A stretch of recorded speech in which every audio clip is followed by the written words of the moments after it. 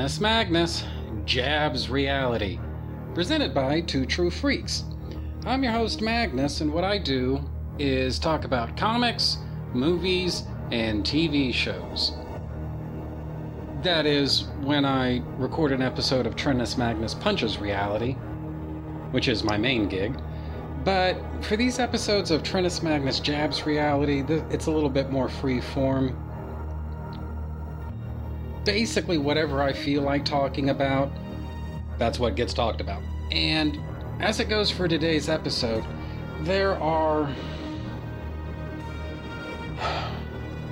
Look, with our fandoms, and I'm speaking maybe a bit presumptuously here, I'm assuming that this is true of, well, I don't know about everybody, but I think this is probably true of most of us. We're not necessarily equally enthused about everything at all times. You understand? Take me, for example. Over the course of the last, I guess it's been, at this point, year and a half. Over the course of the last year and a half or so, I've released, I want to say something like 12 episodes about the Legion of Superheroes 5 years later, right? And let me think. In that same span of time, I've also released nowhere near 12 episodes, but I think quite a few episodes still of content related to the Halloween movie series, right? The Halloween franchise. At least a fair number of episodes about that. Here's the thing. I'm not necessarily equally enthused about the Legion of Superheroes and Halloween at the same time. You know?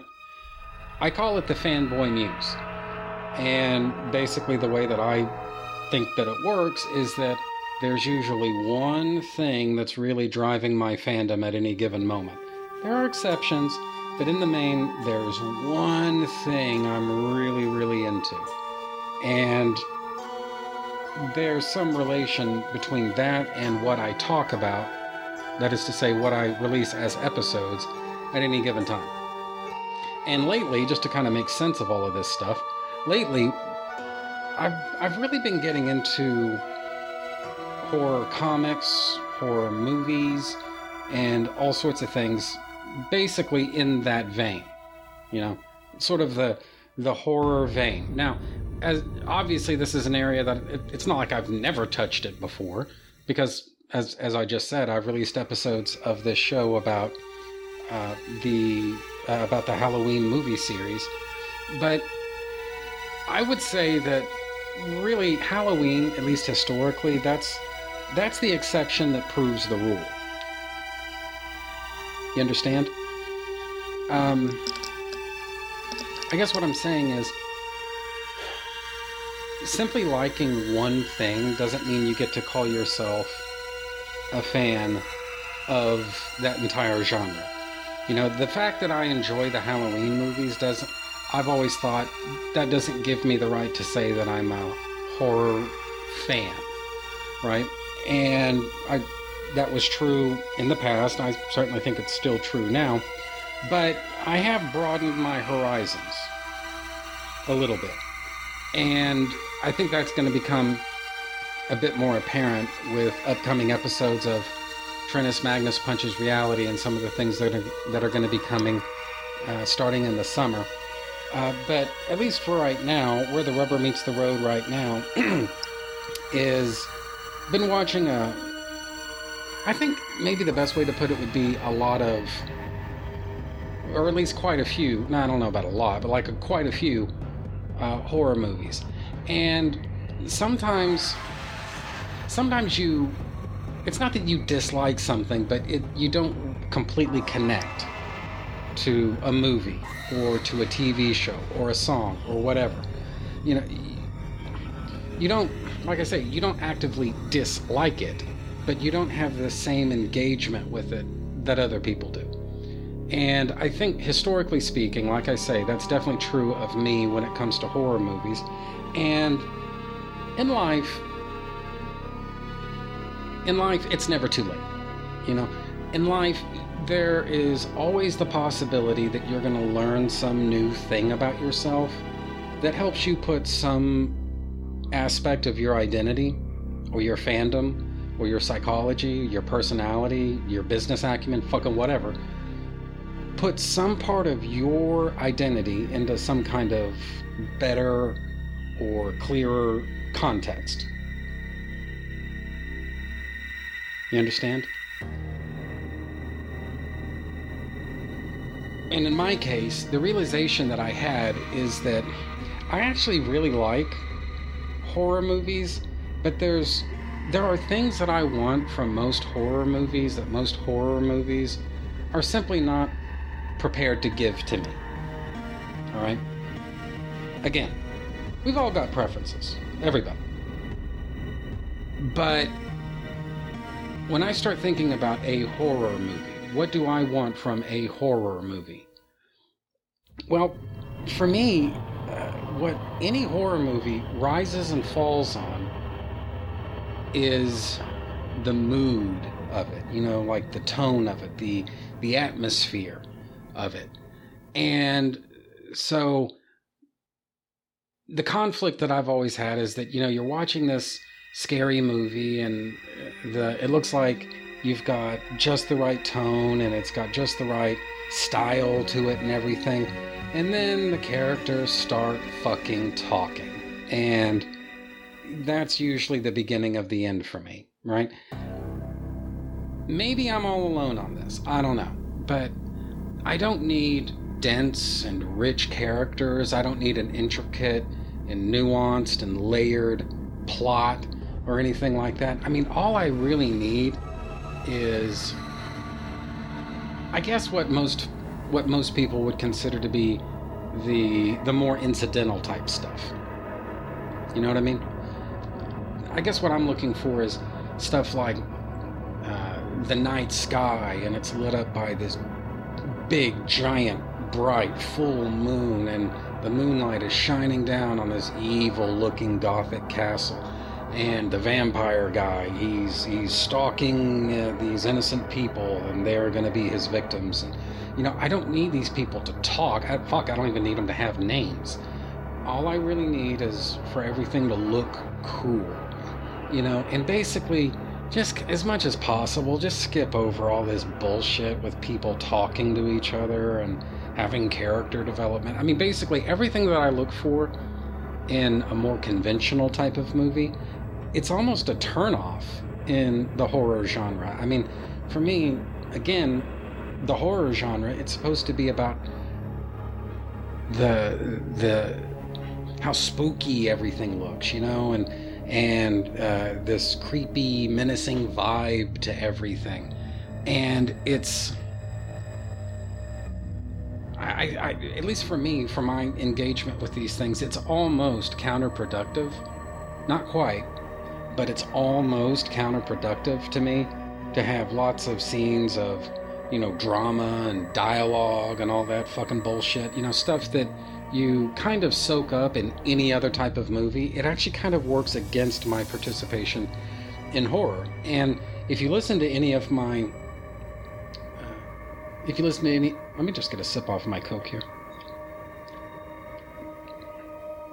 And yes, I should say that this is Coke, circumstances being what they are.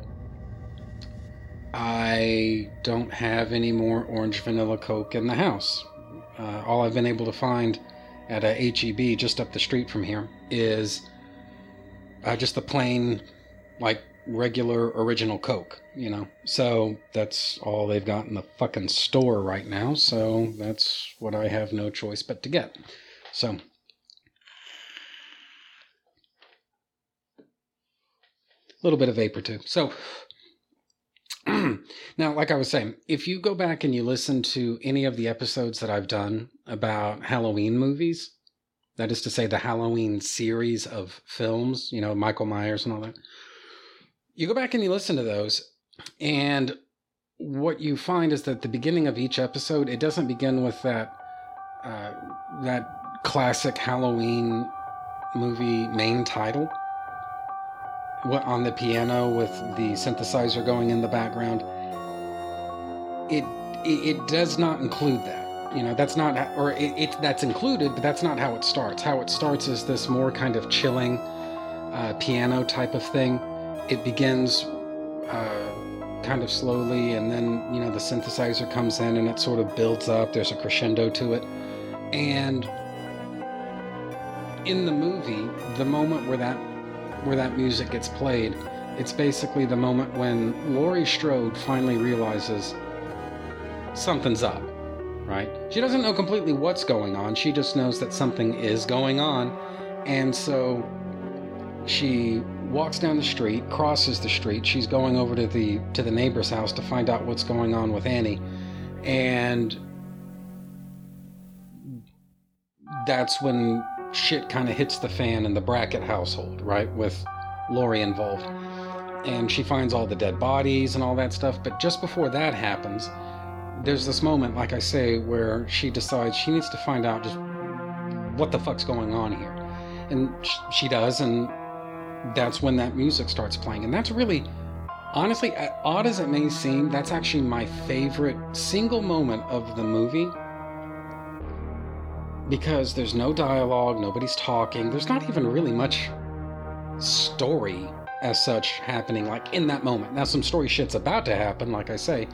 She's about to realize that there's a maniacal killer on the loose, but she doesn't know that yet. She's just trying to get information, trying to figure out, well, what's going on here. And like I say, that's probably my favorite single moment in the movie, just because it's all about the music, it's all about the lighting and the mood of everything and how cool everything looks and how spooky and all that stuff. And that's why I chose that. Plus, let's face it, I want to be different from every other asshole out there who may be talking about Halloween movies. I want my episodes to sound different from theirs. If for no other reason than, hey, at least I'm not saying the same bullshit that everybody else is saying. So, there you go. It's all part of a wider marketing, like publicity type thing. I don't know. It made sense at the time. That's my justification for it. So, anyway, and so that's why my Halloween episodes begin with that piano thing rather than, or I guess like Laurie's search for answers thing. I forget what the name of the track is on the soundtrack album, but there's a reason why those Halloween episodes begin with that piece of music rather than, let's face it, the more obvious and more famous piece of music. That's just my favorite moment in the movie, and when I think of Halloween, that's, oddly enough, I don't know if that's the first thing. That's definitely one of the first things that I think about, right? That's what I want from a horror movie. I want something that's got, I would say, really minimal narrative, minimal character development, God knows, minimal dialogue. I want to watch something that is completely dependent, totally dependent upon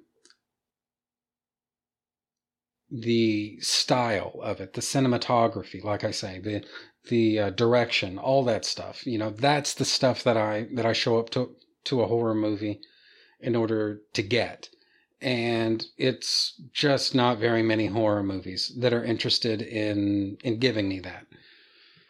That doesn't mean, like I say, that I have no engagement with horror films, because indeed I do. Halloween, the Halloween series of films, like I'm saying, there's those. The obvious Hammer horror films, the horror of Dracula, Curse of Frankenstein, The Mummy, all that fun stuff. Good movies, all of them. The Lost Boys, good movies, all of them. But are they right up my alley? And the answer to that, honestly, is somewhat no. I mean, that doesn't mean I get nothing out of them. I do. But at the same time, they're just not... Sooner or later, you stick around long enough, sooner or later, there's going to be a deal breaker for me. And so that kind of leaves me in the awkward position of, well, what's your favorite scary movie? Well, it's hard to find very many good ones that I even like. Trying to play favorites beyond that, that's just too much to ask. So that was basically the stalemate that I found myself in really for a lot of years there. And to finally bring all of this is a lot of table setting, by the way. I mean, it looks like I'm passing the 15-minute mark here, and I still haven't. I've spent this whole time basically setting the table on saying, I got a yen to watch Nosferatu, right? And by that, I mean the 1992 original Nosferatu. And guys, I got to tell you, that movie pretty well addressed every major complaint that I have with most horror movies, just because of the fact that it's a silent movie, which that itself is kind of a misleading type of a thing. It's not really silent. It just doesn't have recorded dialogue, but plenty of music. And basically, movies like that, especially horror movies like that, so much has to be conveyed visually. Because, yeah, you've got intertitles in silent film or silent films that will have little bits of dialogue on them. But guys, you got to keep in mind, you can't have an intertitle for every single piece of dialogue in a silent film. I mean, the sign of a novice is when they have an intertitle every 10 seconds, or I would say even every few minutes. You know, you maybe get, I would think that the magic number of intertitles with dialogue in a silent film that runs about an hour and a half, I would think probably the magic number, it's got to be like 30 or something like that. You know, if it's much less than that, then information is not being conveyed that needs to be conveyed. If it's much more than that, it's like you're expecting the audience to read a book as opposed to watch a film. So what the fuck? So I would think that probably, like I say, the magic number of intertitles in a silent movie that runs about an hour and a half, you're probably looking at 30 or about 30. I mean, 25, maybe up to 40, but basically the safe number is, I would imagine, going to be 30, right? So sitting there watching this stuff, and I've got, because at that time I did have orange vanilla Coke in the house, had my orange vanilla Coke, I had a cup of milk, I had hot buttery popcorn, and I'm just sitting there munching and enjoying this movie. And it's like, finally, I found a movie in Nosferatu that pretty much addresses every major complaint that I have about horror movies. Yeah, nothing's perfect. Nosferatu certainly is not perfect. For example, I think that whole plague thing, you know, the rats bringing the plague to the village and all that, that really is one story beat too many for that movie. It just kind of drags things out unnecessarily, I think. You know, and I get it. You know, without that little subplot, you could argue that the narrative of the movie is actually going to run kind of thin, and the audience is going to get restless if there's not some second peril that's going on, or some reinforcement of the threat that Count Orlok represents. And I get that. I'm just saying that, at least for me, I didn't really get into that aspect of the film too much. Nevertheless, you know, it was a lot of fun. It was, and just by virtue of the fact that it's a silent film, it can't be too dependent upon character development. It can't be too dependent upon dialogue. It has got to look spooky as fuck. It's got to have the atmosphere right. It's basically, it's really got to be firing on all cylinders here, you know? And so, in the main, I'm going to get another sip off my Coke. And some more vapor, because, hey, why not?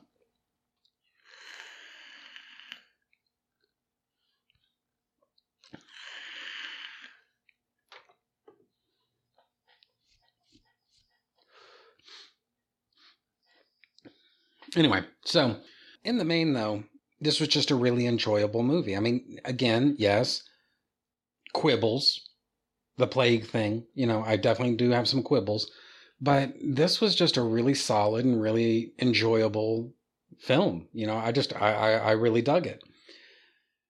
And one of the other things that I've kind of come to understand is, I don't really need to see a sexy vampire, because when you think about what a hellish existence that would be, there's nothing sexy or charming about that. Like like meeting a vampire IRL, like if there really was such a thing as a vampire and you met one.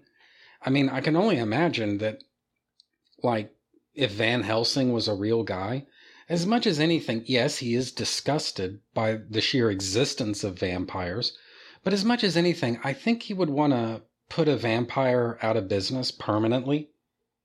As much out of pity as anything else. I mean, just what a fucking miserable existence that would be.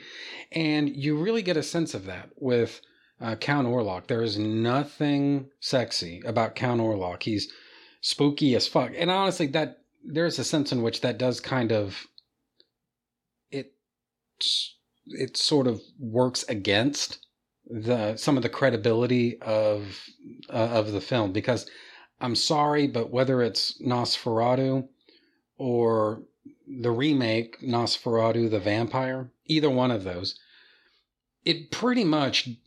neither of them pretty much work without you being able to accept that. I forget the name of the character, but basically it's Jonathan Harker. I mean, let's call a spade there. Pretty much those things don't work unless you can somehow rationalize the fact that Jonathan Harker has basically a Darwin Award-winning worthy just lack of self-preservation. This guy has just no survival instinct whatsoever.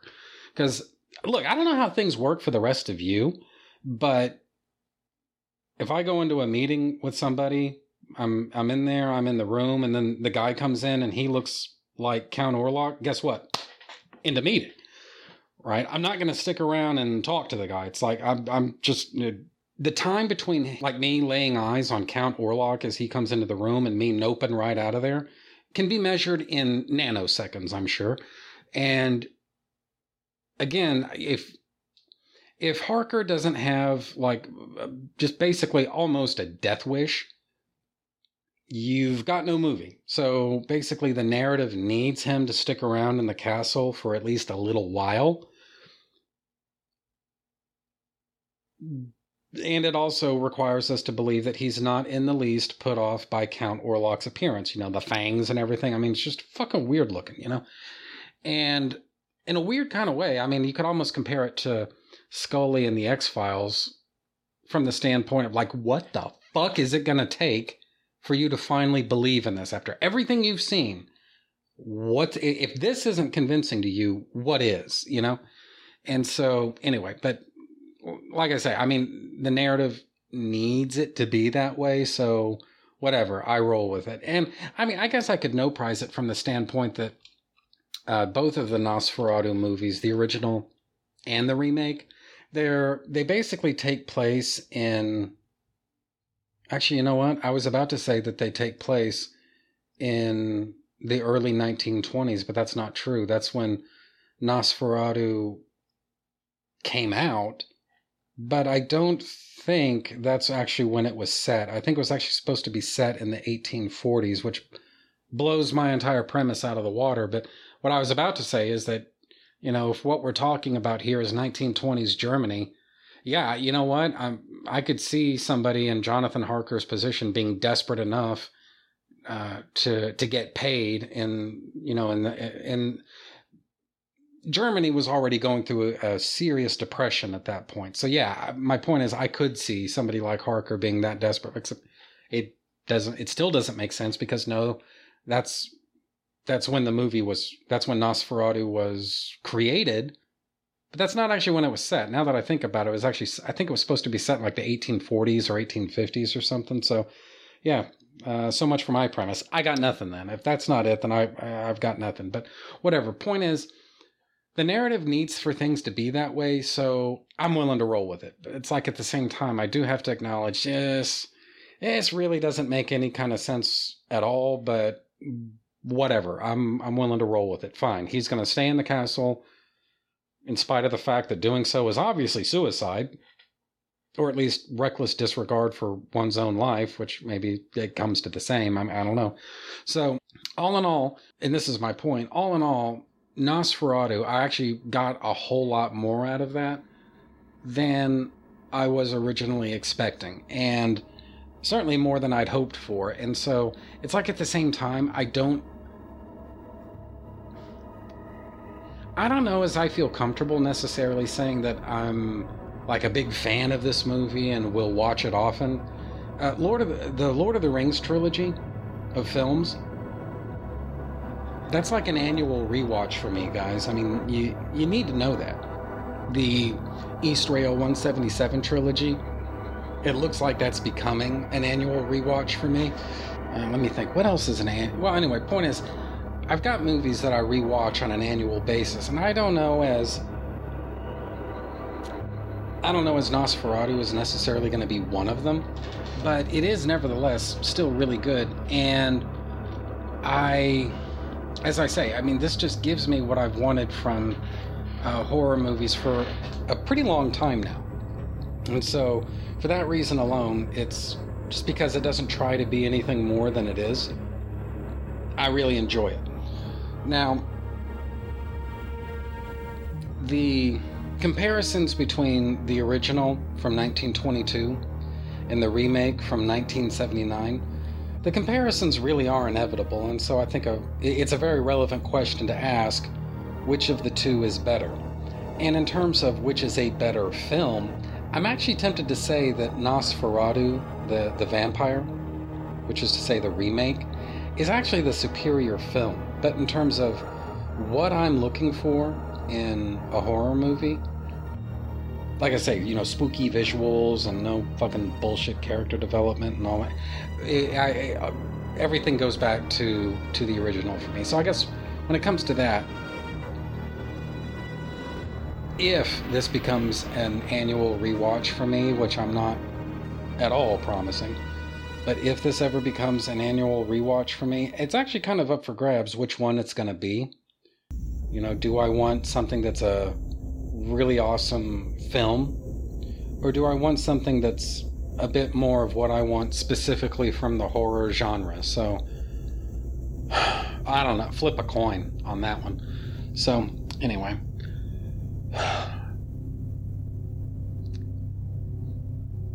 it's tempting to say that I may revisit Nosferatu at some point in the future, and honestly, I can't really promise that I will. I may, but maybe you should get comfortable with the idea that this is my first and last word about Nosferatu. But just to kind of bring up something that I touched upon earlier, I said before that what I want from horror movies are just such the easiest examples, so that's maybe the easiest thing to point to. But I guess really what I want from horror as a genre is, like I say, just the spookiness of it, of everything, how scary everything looks and how menacing and dark and all that, And me being me, that sooner or later comics are going to become an element in all of this. So I don't know when it's ever going to be possible. Hopefully soon, but I don't know. I don't know when it's going to ever be possible, but I did finally find a comic book that, at least in my opinion, really does go very far out of its way to soak up all of that horror movie largesse. And I think what I'm going to do on this, actually, is keep you guys guessing about what exactly this horror comic book is, because I do want it to be a surprise. When it happens, I'm going to make sure to mention the fact that this comic book is what I had in mind. It's an ongoing comic book. It ran for a pretty long time, so there's going to be more than enough issues to talk about. I doubt I'll make it through the entire run of that comic book, but I do at least want to knock out several issues of it. So But I did, and this is the point, I did finally find a comic book that is, it is what I want from horror comics in the main, you know. Finally found that comic book. I've been hearing about it for years. Finally got around to reading it, and man, it's everything I heard about. It's that good, and especially the art is just perfect. So at some point or another, again, I know not when, but at some point or another, I am going to talk for sure about that comic book. So I guess that's going to be something to look forward to. So anyway, but I think that's pretty much it for me for right now. So bye, everybody. I will see you next time.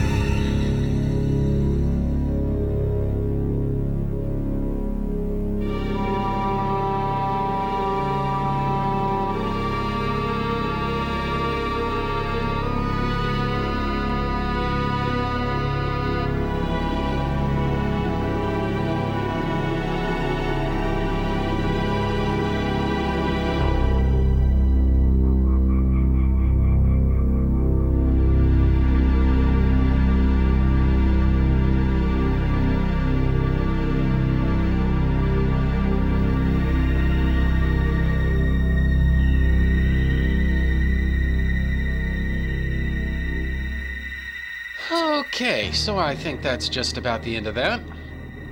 Trentus Magnus Punches Reality is a proud member of the Two True Freaks podcast network.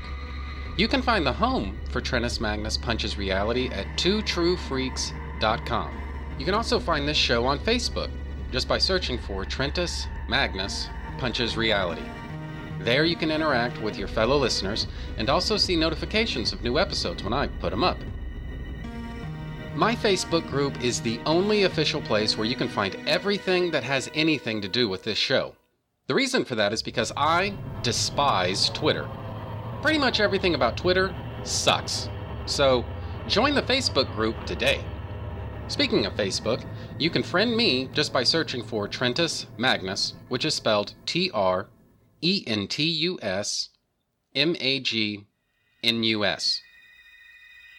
You can email me and my parole officer at trentusmagnus@gmail.com. But remember, all feedback and correspondence emailed to me will be read on mic unless you request otherwise. So, if your email isn't intended for public consumption, don't forget to say so.